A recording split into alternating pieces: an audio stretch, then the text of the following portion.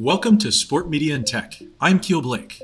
On this episode, Mark Hotchkin and I spend time with Jason Siegel, President and CEO of the Greater Orlando Sports Commission, and Joe Bertoletti, Senior Associate Director of Sport Tourism for the City of Surprise, Arizona. We discuss the economic impact of sport tourists and how events help build their region's identities. A, thanks for having me, and B, pleasure to be with y'all this morning. I had a really interesting path. I went to school pre-med. I switched into the business school after I realized that there were going to be too many organic chemistry classes at 7 a.m. and just had a more interest in going into finance and business. So I switched over. And our school did not offer internships. This is 1987. But I managed to convince our careers and development folks that they should let me do an internship with the local American Hockey League franchise. It was the Hartford Whalers minor league team. I convinced them that they should let me work for them for credit. And it was a solid 16, 16 credits that I did pretty well. So that helped with the GPA. But I wound up working for a minor league franchise and kind of went from there. The franchise switched to the New York Rangers affiliation. So I worked with the folks at MSG for some time and then bounced around Dallas and Phoenix and wound up with the group that ran the ECHL, the East Coast Hockey League, for the NHL, and then found my footing with New Jersey Devils. Within the first little bit of time that I was with the Devils, we were part of the Yankees and Nets, so that was pretty exciting. My bosses were Lou Lamoriello and Mr. Steinbrenner and Randy Levine and Lon Trost and all those folks at the Yankees, and of course Rod Thorne and so many other good people at the Nets, so that was exciting. And then made my way to Orlando by purchasing with my college roommate a minor league hockey franchise. We brought the Orlando Solar Bears back to Orlando, and we actually sold them to the Orlando Magic, and I wound up falling into this great opportunity and able to keep my family here in Orlando, and I'm here in town over 10 years now. And I got my start, started to go to school at Arizona State and wanted to be a sports agent. At least I thought I did. And I started working for the athletic department as a volunteer. I just raised my hand and said, I'd love to learn what you guys do. And after 4 years of working in many different areas, whether it was with the athletic director on game days or with a specific team during the season, I learned that there was a business outside of just being a sports agent in the line of sports. So that led me to my first job, which I was hired by one of the deputy athletic directors who became the athletic director at Drake University. So I went to work in Des Moines, Iowa for a period of time, got to learn a little bit about the smaller collegiate athletics administration experience. Then I was recruited to go work for the University of California, Berkeley in their athletic department and fundraising. So it was a friend of the athletic director at Drake. So I've been lucky throughout my career that each stop I've gotten to go to, I've been working for a mentor or a mentor's good friend. So at Cal, we raised money for a stadium, learned a ton about building facilities and how much money and planning went into the facility business. And then from Cal, I went over into UCF and got to work in the Orlando area. Loved my time in Orlando. Got to learn about a young school with a spirit like no other. And then from UCF, I was able to go to work at Maryland. And for me, my Maryland experience was truly transformational because we changed a lot at a school with a lot of tradition. And so we went from a school that was in the ACC to a school that was in the Big Ten. We had two new coaches in our two high profile sports, both basketball and football. And we basically changed our brand at the same time. We had just worked with Under Armour to change all of our marks, our logos and things like that. So for the alums and fans of Maryland, we basically changed everything on them in the period of 3 years. So it was really good change and change that's, benefited the school and the alums even to this day. But it's a lot when you're invested in a university and, you know, everything that you know and love, and things that have created unbelievable moments for you and your family have changed overnight.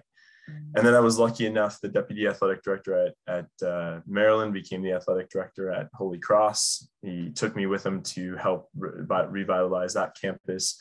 We built a $105 million project there to expand and add some facilities in the athletic department. And then finally, I was recruited back by one of my original who I interned for at the Anaheim Angels. Was one of the people working for the Kansas City Royals, and he connected me to the position here in Phoenix, kind of bringing me home. But also at the same time, I was able to learn a new side of the business with tourism, but really integrate the Major League Baseball component to it. So got to come back home and have been really loving the sports tourism side of things ever since. Yeah, those are great. You know, the topic of today's show is sports tourism, as you mentioned, Joe. And I guess a good place to start with is what exactly is sports tourism? How do you define it? What goes into it? And how does it, you know, impact your local areas? Well, I think, Mark, it's, you know, we've got an interesting model here in Orlando. We're probably one of the last regional sports commissions in the country. As just by example, probably if you go back 10 years ago, there were 100 sports commissions in the United States. There's over 600 now. If you look at the state of Florida, not that long ago, we had 25 sports commissions. We're coming up on about 40. So what's happening is counties, local municipalities have figured out that if they can raise a bed tax or some other way of raising some dollars that they can use to put against recruiting opportunities and incentivizing event organizers to come to their community, what we're finding is, you know, cornfields have been renovated across the country. We're seeing that areas of, you know, that maybe were mixed use that are now being converted into youth sports space. So because of that, you've got more competition and a lot more interest in doing business in this space, not to mention the number of event organizers has grown by leaps and bounds from when, you know, truly youth travel sports evolved 25 years ago and went from $1 billion business to now being a $20 billion business. So here in Orlando, we represent our funding partners and, of course, the venues within those footprints in Osceola, Orange, Lake, and Seminole counties, the city of Orlando, and, of course, work on behalf of a number of opportunities for the state of Florida. So we find ourselves in, you know, like I said, a unique situation. We have over 35 venues that we bid on behalf of. That takes a lot of collaboration, an awful lot of folks that need to be educated on the process. We're very lucky in that, you know, we're a top tourism community. We had 76 million visitors a couple years ago.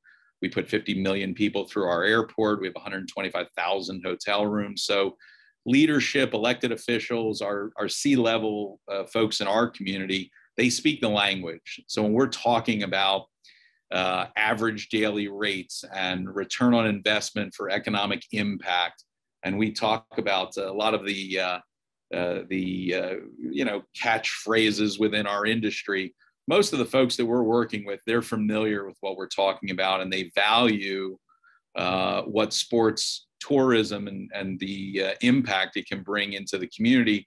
Of course, driving impact and also driving money back into the bucket where those incentives come from, and of course, collecting sales tax on top of that. So we're very fortunate in that, you know, we've got a community that speaks the language, and it's very helpful, especially with big marquee opportunities. And maybe we'll talk about it a little later, but I think, you know, a World Cup bid, which is about a $800 million to $1 billion piece of business for our community, it takes a village, and it certainly is helpful that we have these wonderful relationships, not just locally, but regionally.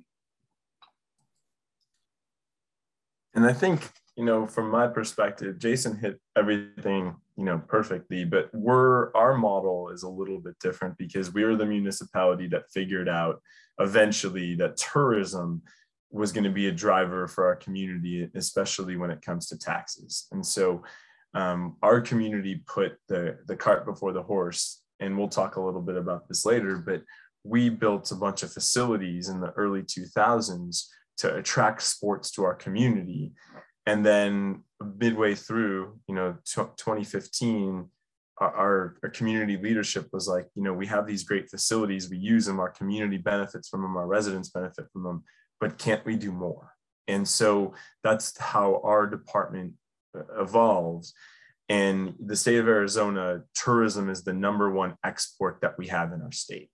And so that brings in the most money to the state of Arizona. And so each of the cities within Maricopa County, which is, where the city of Phoenix is, have decided and understand that, the more people that we have coming into our community, the less tax burden that there would be on the city and on its residents. For example, last year, tourism was able to help each resident in Maricopa County take $1,200 off their taxes.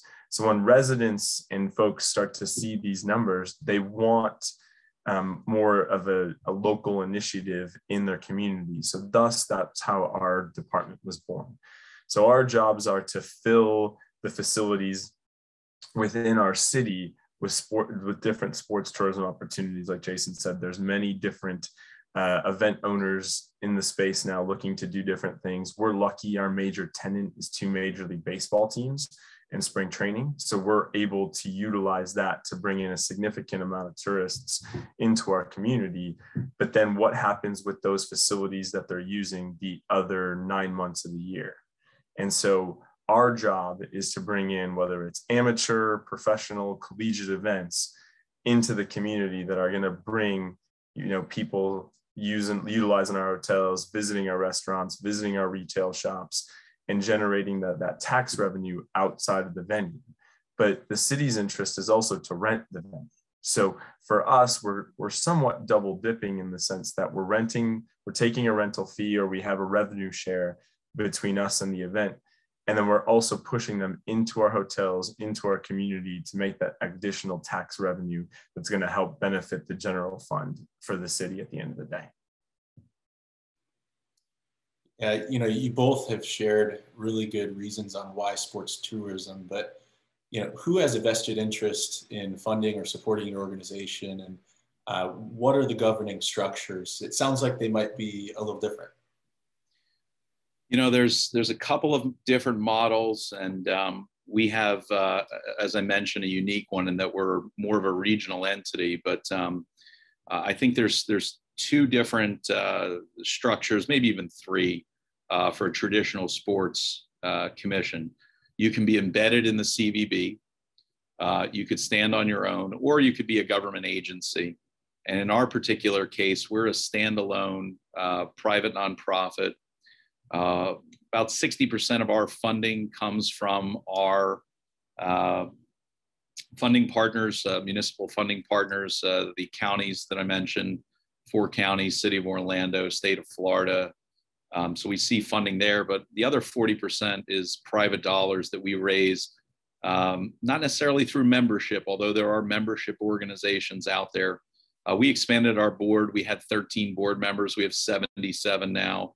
We had 4 corporate partners. We have 110, 115 corporate partners now. We were an official seller of attraction tickets, which obviously in our market is an opportunity for us to raise dollars.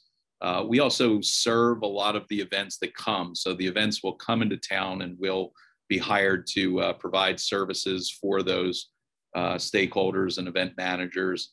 And then lastly, you've got sort of these unique opportunities that'll present themselves over time, where we can leverage our influence and access to assist, whether it be with brick and mortar projects and infrastructure and other types of either testimonial work that we'll do or research that we'll do on behalf of so many of the folks that we work with. So a good model for us. It works for us, especially in this, current environment where we did not want to continue to rely on government resource. It's important for us to have that private funding. In addition to being able to make discretionary decisions, it gives us a little bit more freedom, especially the competitive environment, the incredibly competitive environment we find ourselves in, where you could have somebody bidding on a piece of business, and the last thing we want that to become is part of open record requests by our competition. So we want to make sure that we provide ourselves every. Joe's smiling while you're saying that. Yeah, listen. There's no secret. If you work for a public entity, and you don't have a way of protecting documents from open record request, I could just as easily, if I'm seeing, another community bidding on something, request that information and get a sense of what the other party is doing to win the business. So, it's interesting. You talk about competition, and I know Joe knows this. Two cycles ago, when the NCAA sent out about 500 RFPs for NCAA championships, there were 800 bids submitted. This last time around, there were over 3,000 bids submitted for those same 500 championships. So the competition level, and everybody is very savvy, and they're very educated on process. So it's great, because it's a great landscape to work through, but at the same time, ultra competitive. To give you a little bit of perspective on what Jason just said, one of the events that was in that bid cycle is an event that Jason and we and our team in Surprise kind of share back and forth, which is the NCAA Division II Tennis Championship. So one year they're usually in San Lando. The next year they're here in Surprise with us. So I mean, we hear from the committees. They tell us all this stuff, and they're like, "We really need your bids." And yet, who's probably on the other side of the table, who's bidding on it, who has the capacity to meet all their needs and expectations. And yet they're trying to up the ante every time. And I'm thinking back over the past 6 years, without the two facilities that we have, they're not hosting, they don't have an event place that they can host and have the confidence in it that they do within the two spaces in Orlando and Surprise. So that just is one example of groups across the country competing for these bids. And it is tough. I mean, for us, we are a government entity. So, I was on a call yesterday where we talked about what can we redact from an information request and what can't we, because one of our business partners, part of their business is material in their contract. And so those are the struggles that a public entity has that, a private entity doesn't have. We do work with a group like Jason's and Visit Phoenix that can do some of that are a private entity and can do some bidding on our behalf, especially if it's collective, because there's so many metropolitan smaller cities that are in the Phoenix metropolitan area for things like the Super Bowl and for the NCAA basketball tournament. We all work collectively together under that umbrella of what Jason does here in Phoenix. So it's definitely something that we have to then realize it's bigger than us, and take that funding and be able to put it in a way where we can position ourselves as the whole Phoenix metropolitan area, which I think is the great things that Jason does in Orlando. For us, we're driven, we get general fund money from the city of Surprise. So we do benefit that money comes in from taxes. And it helps us pay the bills, but we're not just paying the bills to bring in business. That's got to cover the facilities that we operate too. So that's our baseball stadium, the practice facilities for the Texas Rangers and the Kansas City Royals. We own our tennis facility at our complex here, and we also operate a large event space. So that covers the operations of it. And then we also get funding from the state of Arizona and the Arizona Office of Tourism, which helps us bid on events and promote ourselves as a destination. And then we also receive dollars from an additional bed tax that we have, probably similar to what other cities have. It's about 4.62% that we put into a tourism fund for every time that you're staying in a hotel here in the city of Surprise. And also there's a tax on Airbnbs and vacation rentals that we also see come in. So that's how our department is funded. We also sell sponsorships. We also sell memberships. We have a visitor's guide that we collect money on. So we have a bunch of different avenues that we utilize to supplement the government funding, so that when we need to have additional dollars for a specific bid or a partner, we always have access to it. One of the things that kind of strikes me listening to what you're talking about is the depth or the breadth of different kinds of sporting organizations that you work with and try to attract to your areas. Everything from, you mentioned super high profile things like Super Bowls, international events like World Cup, but I'm assuming this goes all the way down through college sports and then to amateur sports, youth sports. Would love to hear a little bit more about maybe some of the details or differences or similarities that go into working with that varied of a constituency. Yeah, no, Mark, it's a great question. It's sort of core to the business that Joe and I do. I think you can break it into 6 buckets. NCA is on a fairly regular cycle. So every 4 years, we have an opportunity to get in there. Obviously, there's conference championships and here with UCF and Stetson and, the number of colleges that we have in our community. We have an opportunity to do some ancillary work over and above. UCF just brought the Hula Bowl in. That's completely outside of the spectrum, but NCAA is one. You mentioned amateur sports. That's probably a solid 60-65% of our business. Goes without saying to have an ESPN Wide World of Sports in our backyard and so many other good facilities. We're able to handle some large youth tournaments. Esports is becoming a big deal. It really feels like youth travel sports did 20 years ago, billion-dollar business. The screen time, I have 4 children and 2 of them, the middle boys are, they're going to become professional at Fortnite and Madden and a couple other things with the amount of time.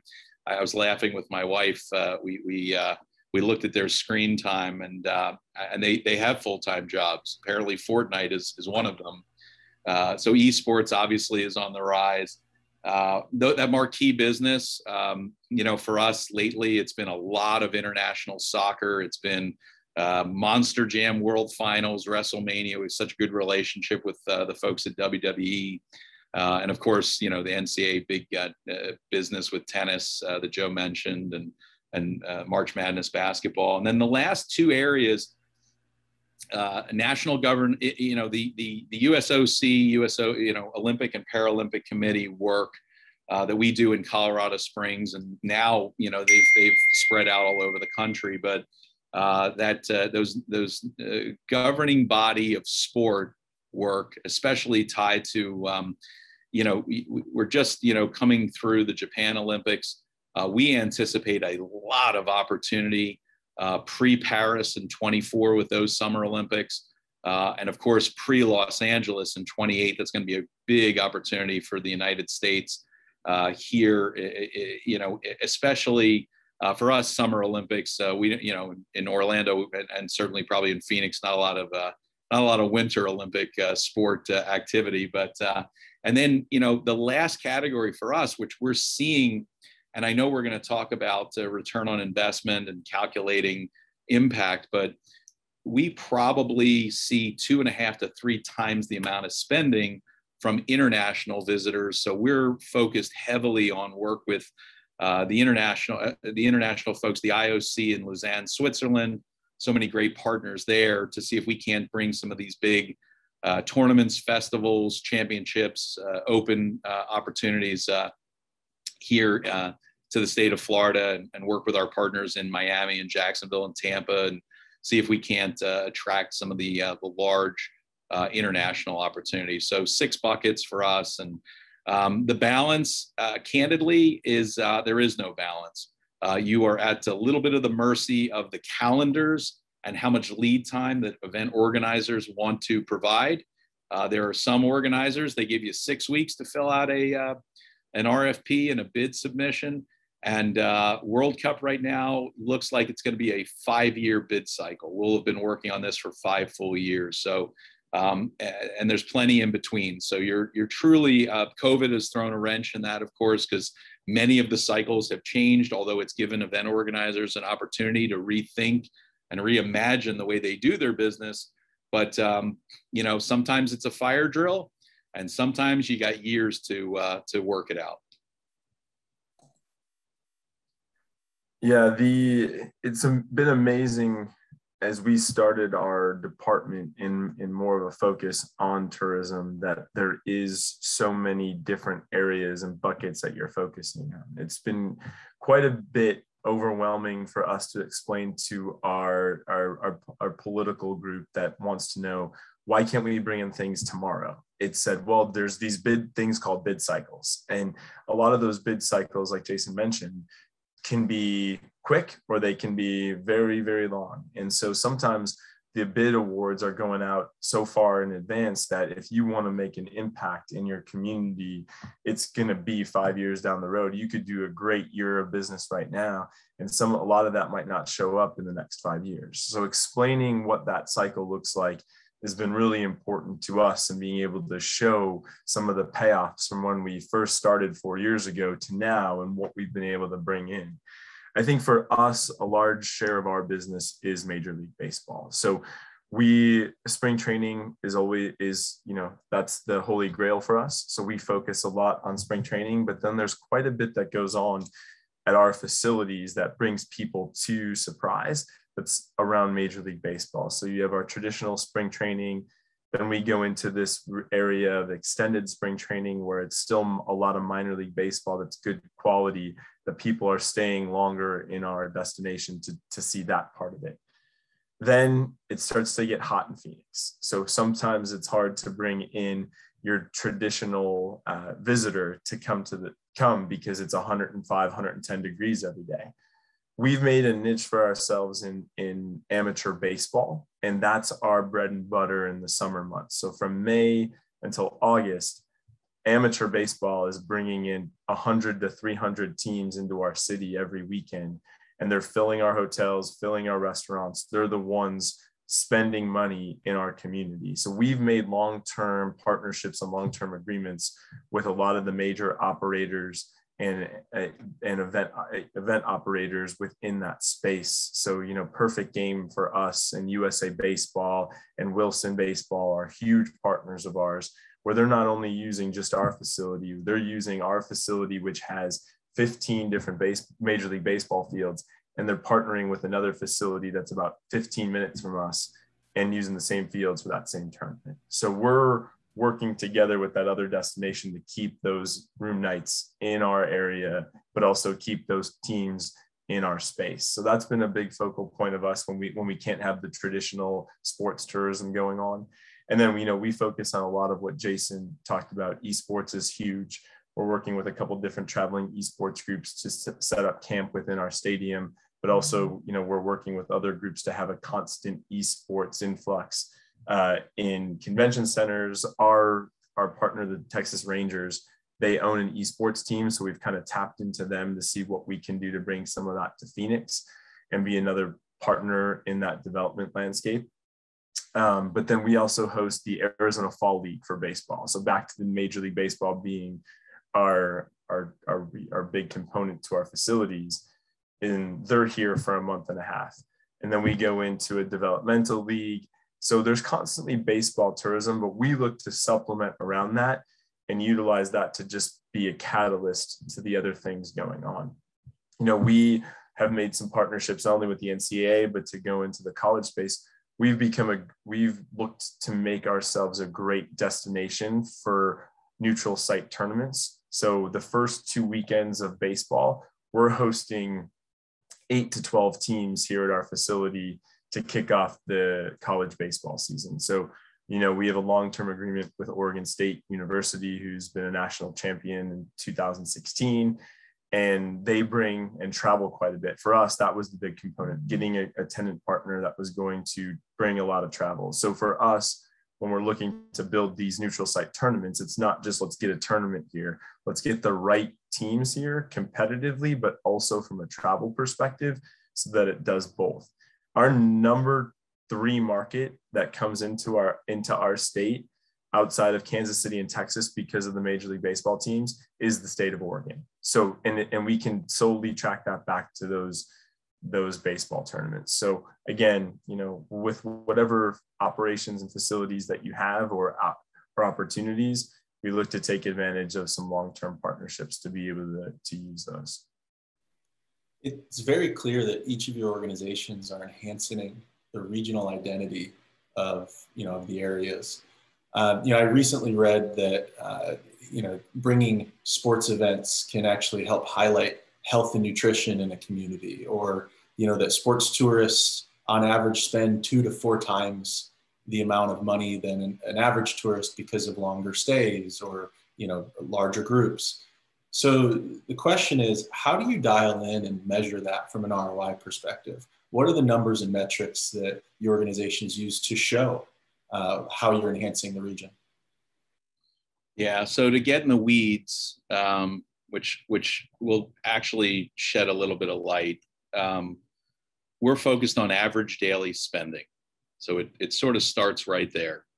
So for us, you're evaluating the value of a in-state, in-region attendee, in-state, out-of-region attendee, out-of-state attendee, and then, of course, an international visitor. So we have, and of course, adult and child goes into that mix as well. I think that it's safe to say that if you're coming to Orlando for a trade show or a convention, you're probably going to spend almost twice as much as you would if you were coming for a youth sports tournament. One individual to a hotel room, maybe you're going to have dinner at a steakhouse. You're going to have a different experience, and you're going to spend a different amount of money if you're coming through your company who's paying the freight, and then maybe a family who's coming in for a softball or baseball tournament. Obviously, the amount of bed tax that's drawn from that attendee, and then the sales tax in addition to that, starts to play the role in how much money is collected by the community, and then ultimately how those funds are divided into marketing the destination, advertising for the destination, incentives to bring big events into your community, and so on. So it all starts with that average daily spend. And in our situation here, when you're looking at 76 million visitors in a fiscal year, for us, that can drive, north of $275 to $300 million in bed tax, then is divided up into the community to continue to enhance and invest back in future years. And I know Joe mentioned it. I mean, we're looking at business. It's almost like the game of Tetris. I mean, the blocks just keep falling, and you've got to find a place to put all those blocks as they're falling. We're looking at business through 2031. I know our convention center is booking out through 2040. So all of these calculations are really important when you're weighing and measuring, well, do I take this business and put it in this location? We've got, second, third largest convention center in the country. If their space is not available, can we pivot and use convention space with so many of our hotels that have, Las Vegas, Chicago, there's so many cities that have done such a great job in that convention space. No different in sports. So it's a matter of, venues, return on investment. We're going to spend X. We want to measure, probably 3 things. We want to measure the economic impact that it's going to drive to our community. We want to market, we want to see what the eyeballs are going to be. Certainly if there's an event like World Cup, which is going to be broadcast to more than half the world's population, 3.5 to 3.8 billion viewers when the World Cup was in Russia. And then lastly, for the enjoyment of the residents that are here in our community, because ultimately 20, 30, 40% of the folks that are going to attend these events are going to be from our community, and they want the great thing about living in Orlando is so many great options as we bring in just this huge portfolio of events into our community. So really important that everybody understands those numbers, and what's important ultimately, those relationships with our airport and hoteliers and restaurateurs come into play. And then I'll end with this, because you talked about a community being versatile and what these events can do for the community. And it's not always just about that, because I'll give you 3 examples. We're looking forward to, we're going to host the Special Olympics USA Games. Could be one of the largest humanitarian efforts in our state's history, with over 5,000 Olympians coming into our community from across the country and some of the surrounding islands down here in Florida, with all of those athletes taking part in that wonderful event. We have Warrior Games coming this fall. So of course, being able to celebrate the folks that have done such incredible work and who have defended and served our country. And then lastly, another interesting piece is when we're doing our World Cup bid, those folks are asking questions about human rights, human trafficking, LGBTQIA+ rights in your community, sustainability, inclusion. There are a lot of other conversations that are happening in 2021 that weren't happening 20 years ago. So a little bit of a broader response to your question, but I think it just shows the breadth of how many conversations we're having on so many different types of metrics and points that event organizers are evaluating our markets and our ability to host. And I'm just going to add a few things, because what Jason's doing is exactly what we're looking at. That average daily spend for us is exactly the metric that we point to, which converts for us in our community into taxes. So what's that average daily spend, and then what's the tax revenue that's come into the city from that? We all look at the rest of it. We look at the average daily rate. The economic impact is what we use to justify why we're spending money on bringing an event into our community. But that average daily spend is really a key metric for us. But to give perspective on what tourism can do to enhance the regional identity, just think about this. The city of Surprise, where I'm at, with its population in 20 years ago, before spring training started, was 30,848 people. Today in our community, and as of the most recent census, we're at 149,558. So sports has been the catalyst to bring those people to our community. And we know that we have many different surveys and things. What brought you to Surprise? We see that 20% of people were first introduced to Surprise before buying a home through coming to a spring training game. We have another 10% that was introduced through their kids participating in an amateur youth sporting event. So we're seeing 30% of our future residents coming directly from tourism activities that we in sports are doing. And so for us, that's not just that one-time tax revenue that they're putting into the community. That's long-term tax revenue. So we look at sports as a way to be a gateway into our community, so that whether you're buying a second home, whether you're moving, you're going to think of the city and say, wow, this was such a great experience. And for us, when we're looking at these things, Jason was talking about, the residential experience. We have to have buy-in from our residents to be able to do a lot of the things that we do.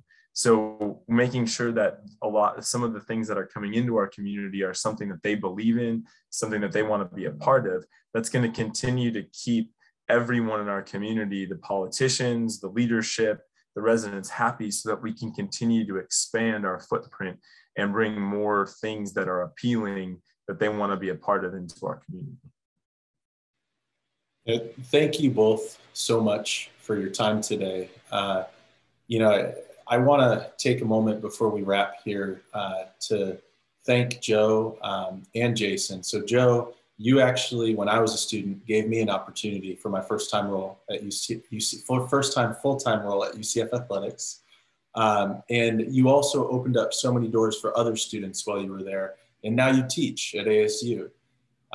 Jason, while I was at IOA, Insurance Office of America, with John Rittenauer, we structured a deal with your Orlando Solar Bears and the team there. And you also opened up a tremendous amount of opportunities for students at UCF and at Rollins and at Full Sail, and continue to do that through your work.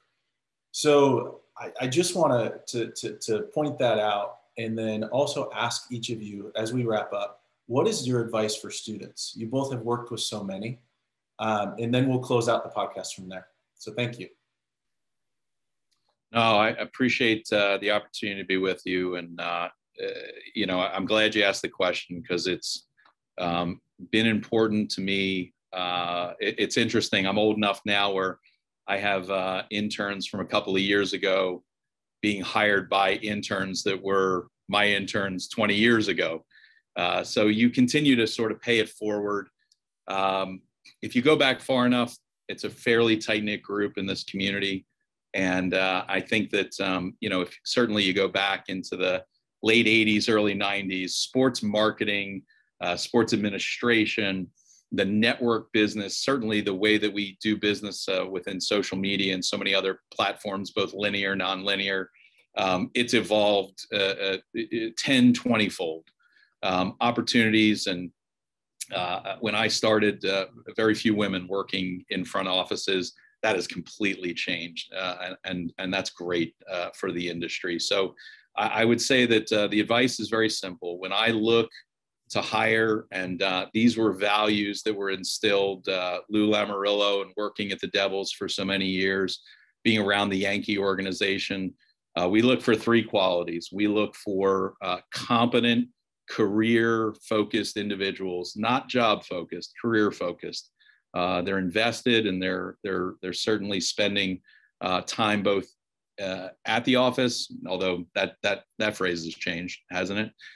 You know, at the office and away from the office, invested in their careers and growing, you know, and evolving and developing a path.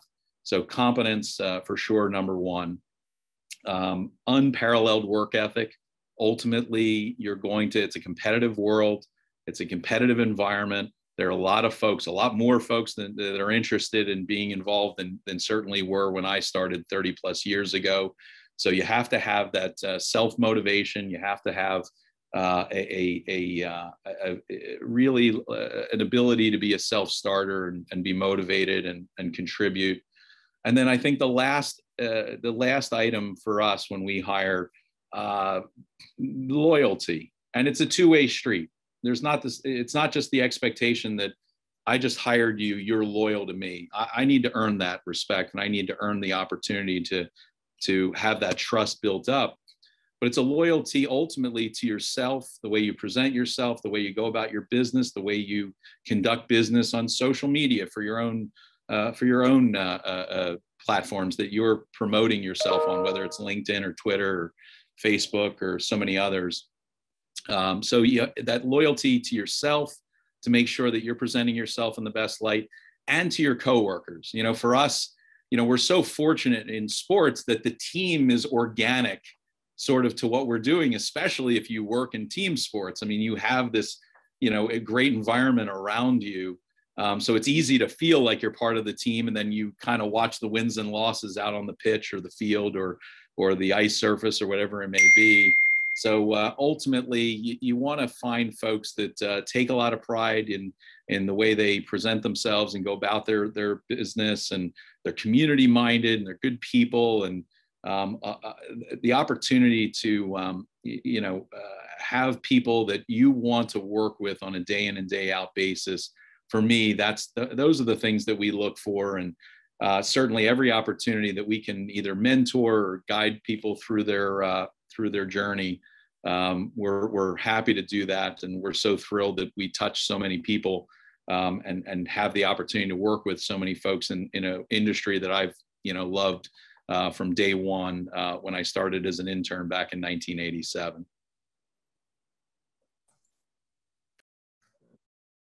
And just to kind of close that out, I've been fortunate enough to take and get a lot of great advice and guidance through my career in sports, and it's something that I'm passionate about. But my mentors were able to see that passion in me, and they were able to give me opportunities. And I love being able to do what Jason said and pass it on and grant others other opportunities and help students, find their passion in this and see them grow. I'm lucky enough that I have a couple of former interns that got to work for the Phoenix Suns and have been working for the Phoenix Suns, and for that to see their excitement, passion going into the playoff run this year, that was the highlight for me to see that happen. But I think to add on to Jason's attributes, there's only two other things that I would say is attitude is everything, and making sure that you always have a positive attitude, whether you're collecting surveys as a volunteer part in learning the industry, or whether you're working with the highest level CEO or COO of a company, that your attitude is always positive and that you're looking for ways to get better. And I think attitude can overcome so many other things in this industry that it's paramount to being successful. And then the last thing is communicating. I think a lot of times in our industry, we take communications for granted. It's even a department in some areas that communication is that important to our industry.